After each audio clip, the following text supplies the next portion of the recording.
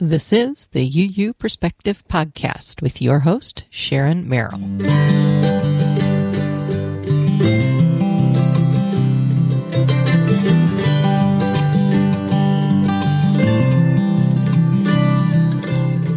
This is episode number 20 of the UU Perspective Podcast, where you can hear weekly interviews from Unitarians and Unitarian Universalists that are changing the world through the stand they take on issues facing our world today, and who facilitate making a difference in the communities around them. Whether you're already a member or a seeker exploring the faith, there is something here for everyone. From personal spiritual growth to inspiration that impacts the community, you'll be opened up to the awesome possibilities. So sit back and relax and enjoy the conversations you're about to hear. My guest today is Hal Walker, and he is from Kent, Ohio, and he is the music director at the UU Church of Kent, and he has many experiences with many different instruments, from the traditional guitar, piano, all the way to the banacula and the can. And if you notice in the background, the instrument you're hearing, that is Hal playing the kian, which is a mouth organ from Northeast Thailand. He'll talk more about that and the different instruments he plays and how he's inspired to play and write his music. He's also a fluid writer. And you will have heard, if you went to General Assembly in Portland, the last song that the choir sang at the closing ceremonies was called Amazing Gratitude, which Hal had written. So enjoy the experiences that he shares with us, along with the music he sings and plays. So here we go, and here is Hal. All right, so welcome, Hal Walker, and I've already told everyone a little bit about you, but I'd like you just to take a minute and let everyone get to know you and your involvement in the UU community. All right. Well, about 20 years ago, I was at the local natural food store in Kent, and someone came up to me and said they needed a musician down at the UU church, and if I'd like to come in for a Sunday to sing some songs. And I showed up one Sunday and sang a few songs, and I never left. That was your introduction to Unitarian Universalism, huh? That was, yeah. Oh my gosh. I mean, I used to take yoga classes in the basement of the UU church, but I had never been to a service, and I knew some people. I knew some of the families that were associated with the church, but I finally showed up, and then 20 years later, I'm the music director, and we have a very thriving congregation and a thriving music program with an adult choir, a bell choir, and a small orchestra, and a youth choir, and it's a very musical congregation, and I'm very grateful to be a part of it. Wow, that's amazing. And back 20 years ago, what was it that drew you to the church? What did you like about it, and what brought you into it? Well, what brought me, I guess the main thing was they hired me that day. They liked the songs that I brought, and they hired me. And I've always loved the sanctuary of the acoustics of the sanctuary at the UU Church of Kent are about the best performing acoustics anywhere you could ask for. And so I enjoyed the space to express myself, and I felt like the fit was really good in terms of my music seemed to fit this congregation perfectly. And I've always been someone who has lots of questions and doubts, and I've always had an interest in religious and spiritual things, but never really had a home. So I signed on as the music director of the UU Church, and it took many years for it to become my home. I don't join things easily. I did sign the membership book fairly early, but it took a while for me to actually make it my home, and I feel like that today. It's it's like a home away from home. So as music director, then you being hired right away, it just kind of developed into and morphed into what it is today then. Yep. Yeah, I had never directed a choir. I was mainly just a singer and a songwriter and a multi-instrumentalist. So I have lots of musical ability and musical skills, but I just started. At first I was just the musician. They hired me as the musician, and then eventually I became the music director, and I started a choir about 15 or 18 years ago, maybe, and it started very small, and over the years, my education in music direction has come pretty much from just doing it. I actually never took a conducting class. So to this day, I keep saying I'm going to take a conducting class, but I haven't done it yet. So you don't have a degree in music or anything, right? No, my degree is from Northwestern University in history. Okay.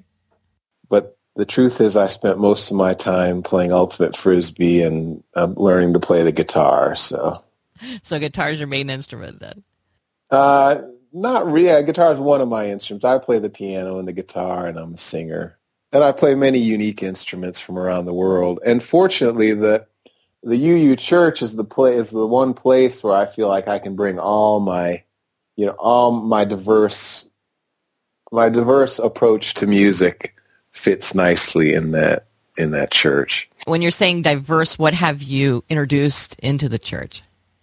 Well, I play some very unique musical instruments. Like one of my favorite is the melodious can, the original or a mouth organ from Southeast Asia that it's a very beautiful organ sound. And I have played the bonaculas in church, which is this rhythm instrument from Africa it's two balls tied together with a string that I juggle and create syncopated rhythms. And then in terms of my songwriting, I have there's a lot of freedom. I've used the Sunday services as a great sort of assignment for songwriting projects. And like if a service is coming up that I need a song for, I can sit down and write a song specifically for that service. And but many of my songs, I have used many songs of very diverse, lots of different themes. For instance, there was a service on gratitude, and I was writing a song about. I gave myself and a friend the assignment to write a song about gratitude, and at the time I was not feeling at all grateful, and I was having some very challenging health issues, and we were trying to write this song, but I just was not feeling it, and so I ended up. When I started feeling it was when I wrote a song about resistance to gratitude, and I don't want to be grateful. I just want to, I want to stay in this place of negativity, and I don't want anyone telling me that I have to be grateful. And I ended up writing this really good song about resistance to gratitude. And so on this service about gratitude, I ended up singing this song that has a lot to do with gratitude, but more of resistance to gratitude and my sort of unwillingness to embrace gratitude. What was the name of that one? It's called Everywhere. Yeah, it's a great song. So here's Hal singing Everywhere.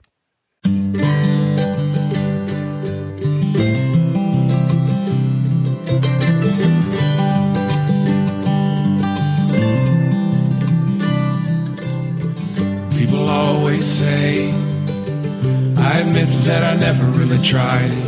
Make a list of all the things you're grateful for. People say make a list, write it down and read it over.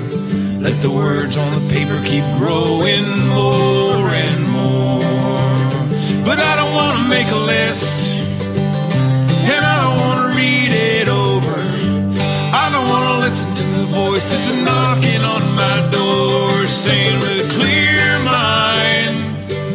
a courageous heart, I could have roses on my window.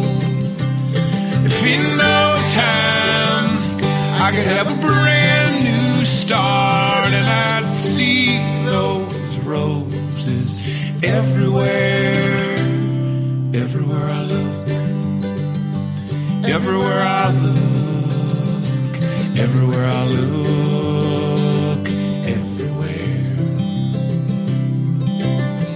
People always say, forget about your old complaining, forget about thinking there's something missing here. People say give thanks, put the pen on the lines of the paper, let the words of the fountain flow like falling tears. But I don't want to change, I don't want to let go of my story, I don't want to lose this familiar fear. Even though with a clear mind and a courageous heart, I could have roses on my window.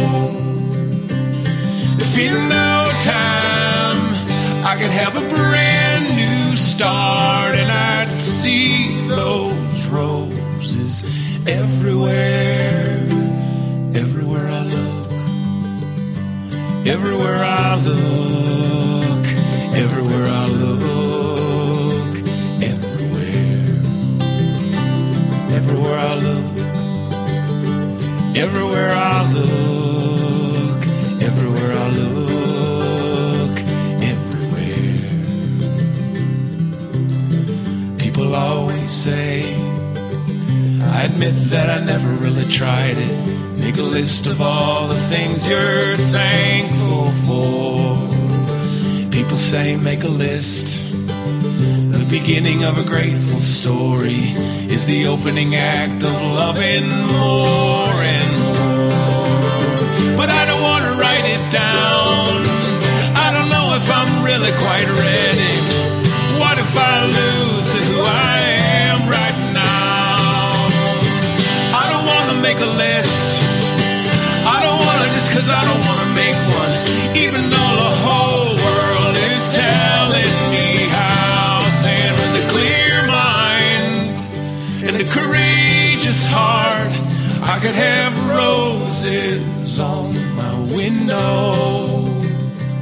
If in no time I could have a brand new start, and I'd see those roses everywhere, everywhere I look, everywhere I look, everywhere I look, everywhere, everywhere I look, everywhere I look, everywhere I look, everywhere,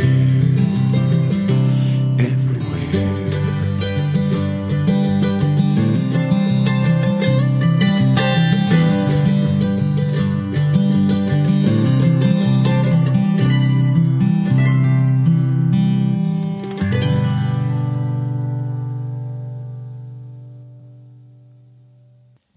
Thanks so much, Hal. So, the next instrument, do you have that mouth organ that you could play? I do, yeah. Play a little ditty on it? Oh, you mean right now? Yeah. This is, it's about, just to describe it to you, it's about a little over 3 feet tall, and it's long bamboo pipes that are strapped together. And then halfway through the pipes, there's a chamber that I blow into. And then I'm covering up little holes to make the reed sound. We'll put a picture in the show notes. So go ahead. Sounds like this.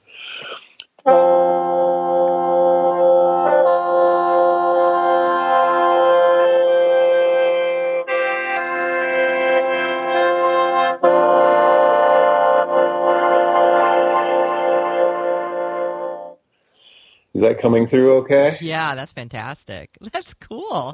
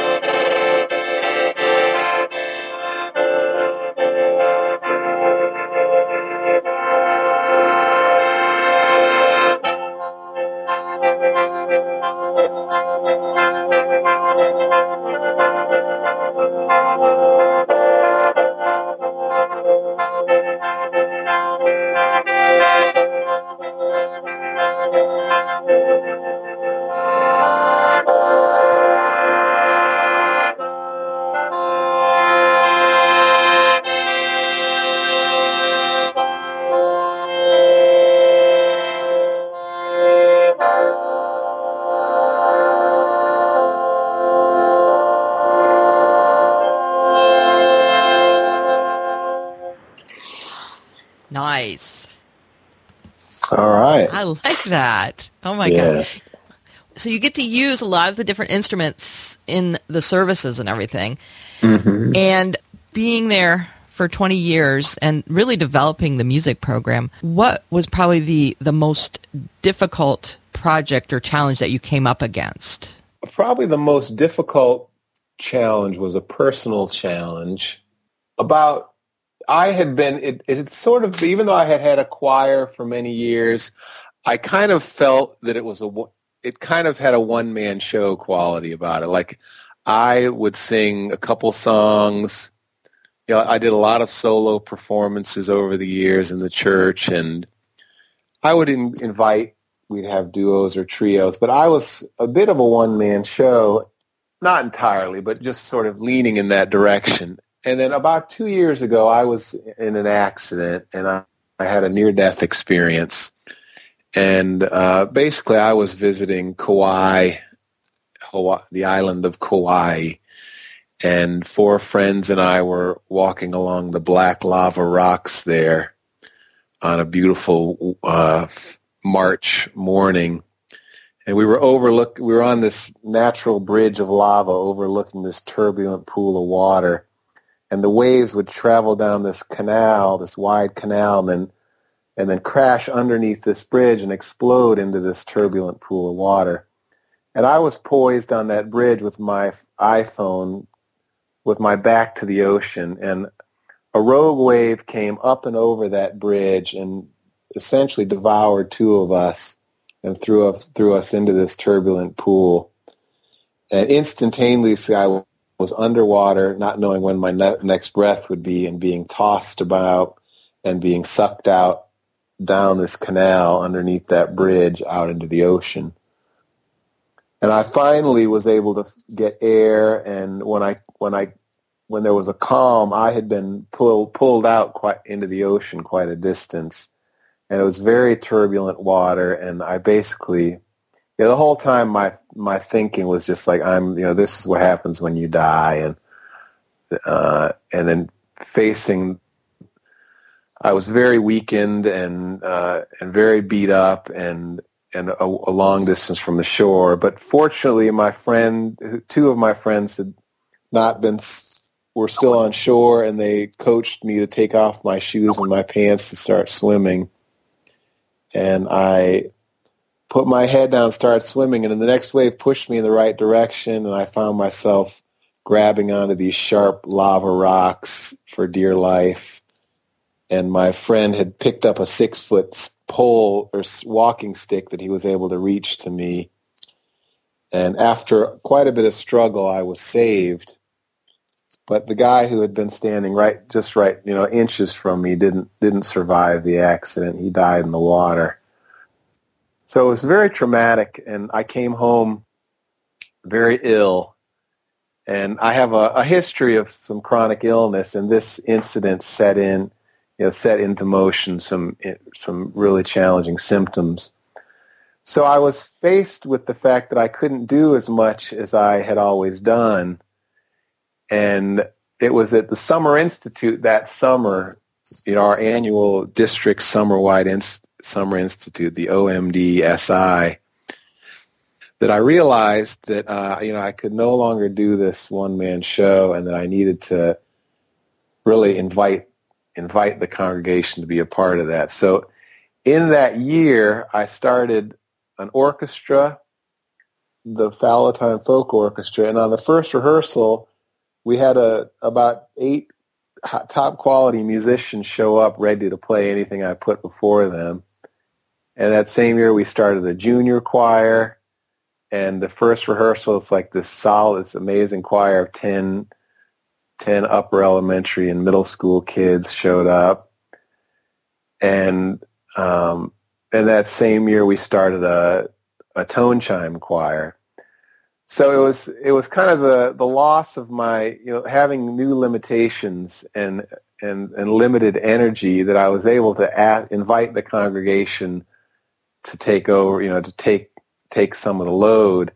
And they just came forward with great talent and great enthusiasm. And it was just, the whole music program was transformed due to this very challenging time that I've been going through. What year was that? This was 2013. The accident happened in March of 2013. And then it was that summer, at that summer institute, it occurred to me that we needed to start this orchestra.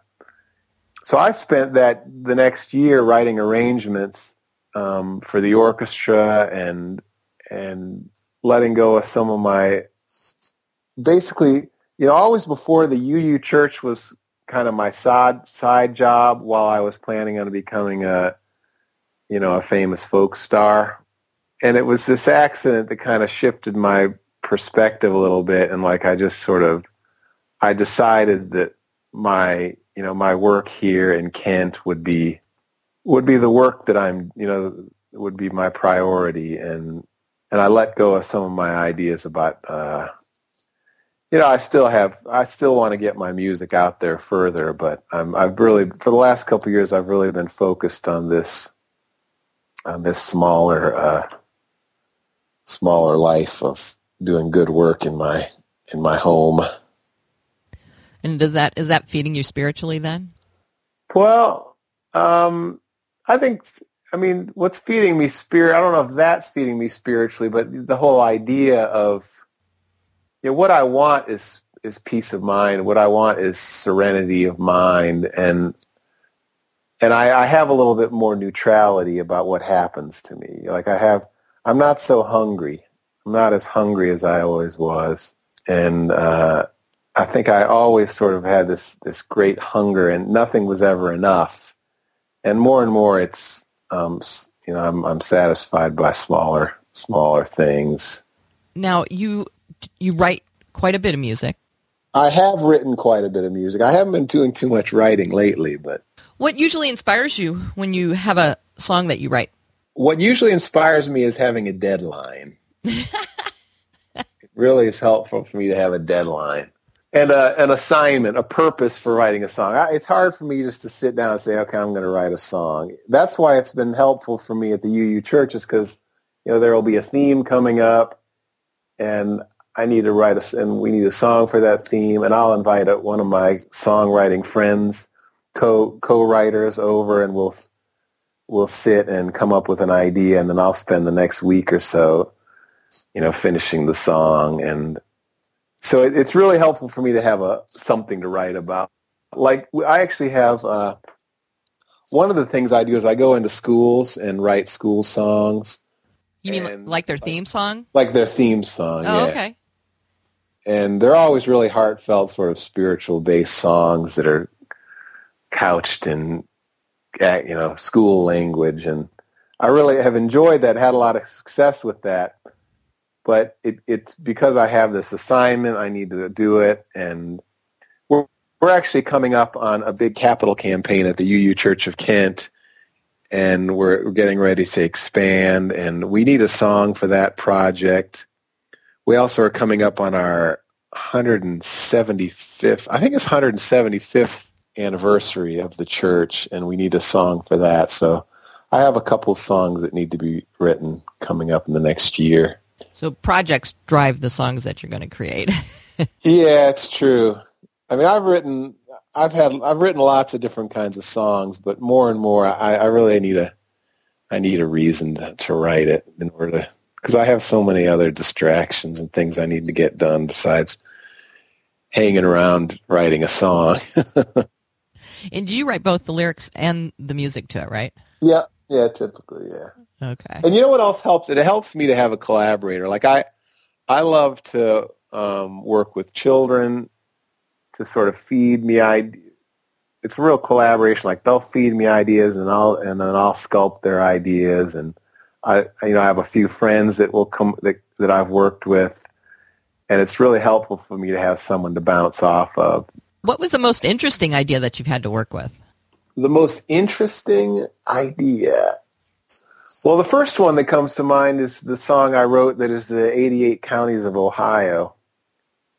I don't know how. Yeah, I think that's pretty interesting. And it's a great song, and it basically sings the 88 counties in geographical order. Oh my gosh. And the process of it was quite fun in that I was sitting with some friends. I mean, that's not maybe I should talk about a UU song, but I'll just briefly say I was sitting with some friends, and we were just for fun trying to list as many of the counties in the state of Ohio as we could. And I've spent years traveling around the state of Ohio, and I could only list like 2 or 3. And my grandfather was a tax collector in Alabama, and he always prided himself in knowing all the counties of Alabama. So I decided I would go home and write a song that incorporates the 88 counties of Ohio. And if you could just let me go get a little instrument, I'll sing the first line for you. Okay. All right, one sec. All right. Hey there. So this is an African instrument called a bonacula.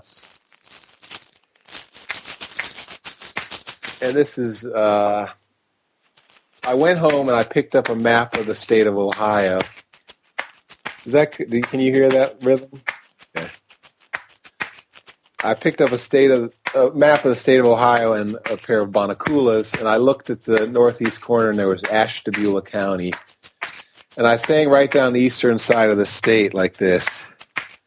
Ashtabula, Trumbull, Mahoney, and Columbiana, Jefferson, Belmont, and Monroe. And I'd made it all the way down to the southeast corner, so I went back up to the top. Lake Geauga, Summit, Portage, Stark, Tuscarawas, Carroll, Harrison, Guernsey, Noble, and Washington. So I spent the next 2 weeks writing this puzzle of a song, and it was quite a creative exercise. And it really needs to be in every school in Ohio, and I have not made that happen yet. But it's yeah, it should be. It's a great song, and it's fun to sing, and especially when we had to learn Ohio history in 7th grade. It's kind of like, that would have been helpful. And every they study Ohio history now in 4th grade, and every 4th grader in Ohio should know that song. So I'm working on that gradually. Cool. I like it. But in the UU department, a couple interesting projects. Like I wrote a chalice lighting song that I think is a great one, and it's just 4 lines of music with arm motions. And I wrote a song that when the children exit we have the time for all ages, and then the children go to their RE classes, and I wrote a song for that called Go On Your Way in Peace, and it's a good song, and we sing it. Our congregation has been singing that now for several years, and so those were 2 good creative songwriting exercise activities, and then I wrote another song with my friend Margot called Unitarian Universalist, which is a lighthearted song about being a UU. Now, you had just recently at the Portland General Assembly, they sang Amazing Gratitude at the closing ceremony. So, and that was another one. When did you write that one? Well, I wrote that with my friend Margot Milsatich. And it was, 5 or 6 years ago. I can't remember the circumstances behind that, but it's a good song. And I then arranged it for choir, and it's been sung in many congregations around the country. And they sang it the other night at the GA closing ceremony. And I listened to it live, and they did a good job. I was interested in their interpretation of it. So it's a very highly syncopated song with the rhythms are a little bit challenging to read, and I liked the way that they read the rhythm. So yeah, I noticed that too. It was very, very syncopated, and I can see that can be a big challenge for a larger choir like that, bringing them together for such a short period of time and doing that. Yeah, it was a good job of it, though. I enjoyed listening to it. I listened to it live also.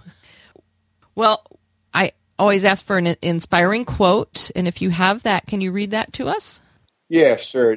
I'll say, don't believe everything you think. That's more of a book. That's more of a bumper sticker, but That works, though. I like it. that's one thing about I'm not really like the whole idea of believing in things. I feel like the one thing I don't believe in is my own thoughts. And, I think that in terms of my understanding of God, it's like I know that my thinking is not God. And everything else outside of, this kind of, I know that there's a part of me that is God. There's that part of myself that knows love, that part of myself that is patience and that is peace.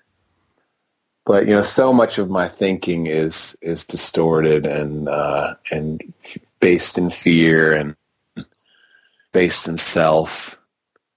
So I think that's a good quote. The place that I want to live from is the God place of myself.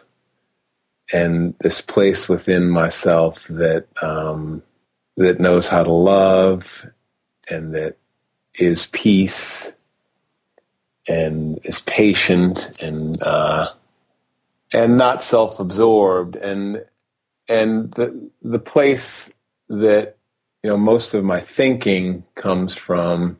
Most of my thinking is sort of based in self and fear, and I like to have.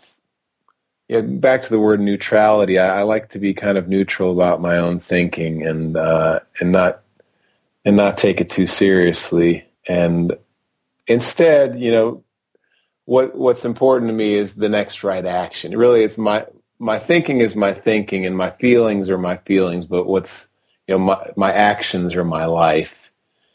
And more, I'm just interested in living and doing the next right action, and not being too distracted by my thinking. Yeah. And one thing about UUs, I know they think a lot. They think a lot and they talk a lot. I actually one of my earliest, most profound religious experiences was in a Quaker church, and I always sort of have identified with that silent worship.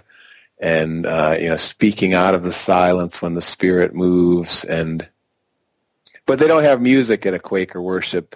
So I found myself at a UU church, often frustrated by the amount of thinking and talking going on. But trying not to, it's my home. This is where I am, and it's where I've been, and it's where I'm going to stay. So. Yeah. All right. The last question that I ask everybody is, how is Unitarian Universalism as a religious denomination uniquely positioned to serve and impact society? I feel like all I really know about is my own congregation, mm-hmm. and maybe my experience at Summer Institute. And I've had some experience. I also am associated with the UU Musicians Network, and I've been to a couple GAs. One thing that, I don't know, well, this is a challenging one for me because I don't really know how it's uniquely, I think it's unique in that there's a lot of freedom of expression. I, as someone with questions and with some faith and some doubt, I am free to express. But the question is if that's really what we need, if what the world needs is more self-expression. Like I feel like that's sort of the easy answer. Easy answer is we accept everybody, and I'm a little hesitant to congratulate ourselves for our amazing diversity and inclusivity, because I look around and people are pretty much mostly just like me. So our humility, I'd like to say we're a humble people, but I'm working on humility myself. And that's the big question. Like, what do we have to offer that's my big question. What do we have to? And all I have is the question. I don't really have any answer, other than I know my congregation is a wonderful community, and we have to offer a really warm space with nice acoustics, and we kind of offer freedom to explore. Yeah, we offer freedom to explore. That's a good one. Yeah, I feel freedom to explore, and I especially when I have the courage to speak my mind or to really say what I'm thinking, then people listen respectfully, and there's a conversation. The conversation can be like we had a challenging situation in my choir where I was bringing several songs that were very God-centered songs and a couple almost leaning Christ-centered, and this was, I think it was around Christmas, and there were several people that really were challenged by this, and it was uncomfortable because I was just I was not taking their discomfort into account, and so it kind of had this weird dynamic going on, and we ended up having a conversation. I opened it up to the minister, and we had a really wonderful conversation where we invited basically the whole music program to come and talk about the language of Unitarian Universalism and the language of God, and what is acceptable for me as music director to bring to the, and like I don't want to bring something and have to apologize, something I've written that might be full of faith and have to apologize for it. But we lack a certain amount of shared language of the things that are most sacred. And I think that's one of our great challenges is to speak from a language that really is a language of depth, as opposed to making sure that everyone's comfortable. And that's what my tendency is, to want to make sure everyone's comfortable, and it's very uncomfortable for me if anyone else is uncomfortable. So I might tend to not speak the language that is most true to me. Yeah. Yeah. So how did that get resolved in having the music department together, or the music participants together, and talking about that? Were you able to go ahead and use that with everyone being comfortable with the wording, or? Yeah, nothing was necessarily resolved, but we had a great conversation. Mm-hmm. And I think it basically, if anyone doesn't want to sing something, they're welcome not to sing it. And I feel like I'm really good at bringing a wide diversity of language into our music. But we had a good conversation, and it just makes me more aware in my choosing to make sure that I'm choosing music from different perspectives. All right, cool. Well, thank you, Hal, for being with us and sharing everything. Very wonderful conversation, and I learned certainly a lot more about you. I know I've always seen you at SI when I've been there, and seen all the great work that you've done with everyone and what you contribute. So thanks so much for being with us. Well, Sharon, thank you. It was a real pleasure. Thanks to Hal for all the music he shared with us, and everything you heard, even in the intro, was all of Hal's music. So I appreciate him allowing us to use that. And take a look at the website, uuperspective.com, to take a look at the pictures of the instruments, especially the KN, because that one, even though he described it way different than what I thought it looked like once I saw the picture. It's a very cool picture. And we now have what we call Speak Pipe. If you haven't heard of that, that's a voicemail you can leave at our website, on the website. And there's a little button off to the right that you will see. If you click on that, you can leave us a little voicemail. You get 90 seconds. And short and sweet. And we'd love to hear about the people that you would like to hear in the future and what your thoughts are. And maybe you'll even be featured at the end of an episode. So again, leave our comments there. All right. Until next time, we shall see you. Bye.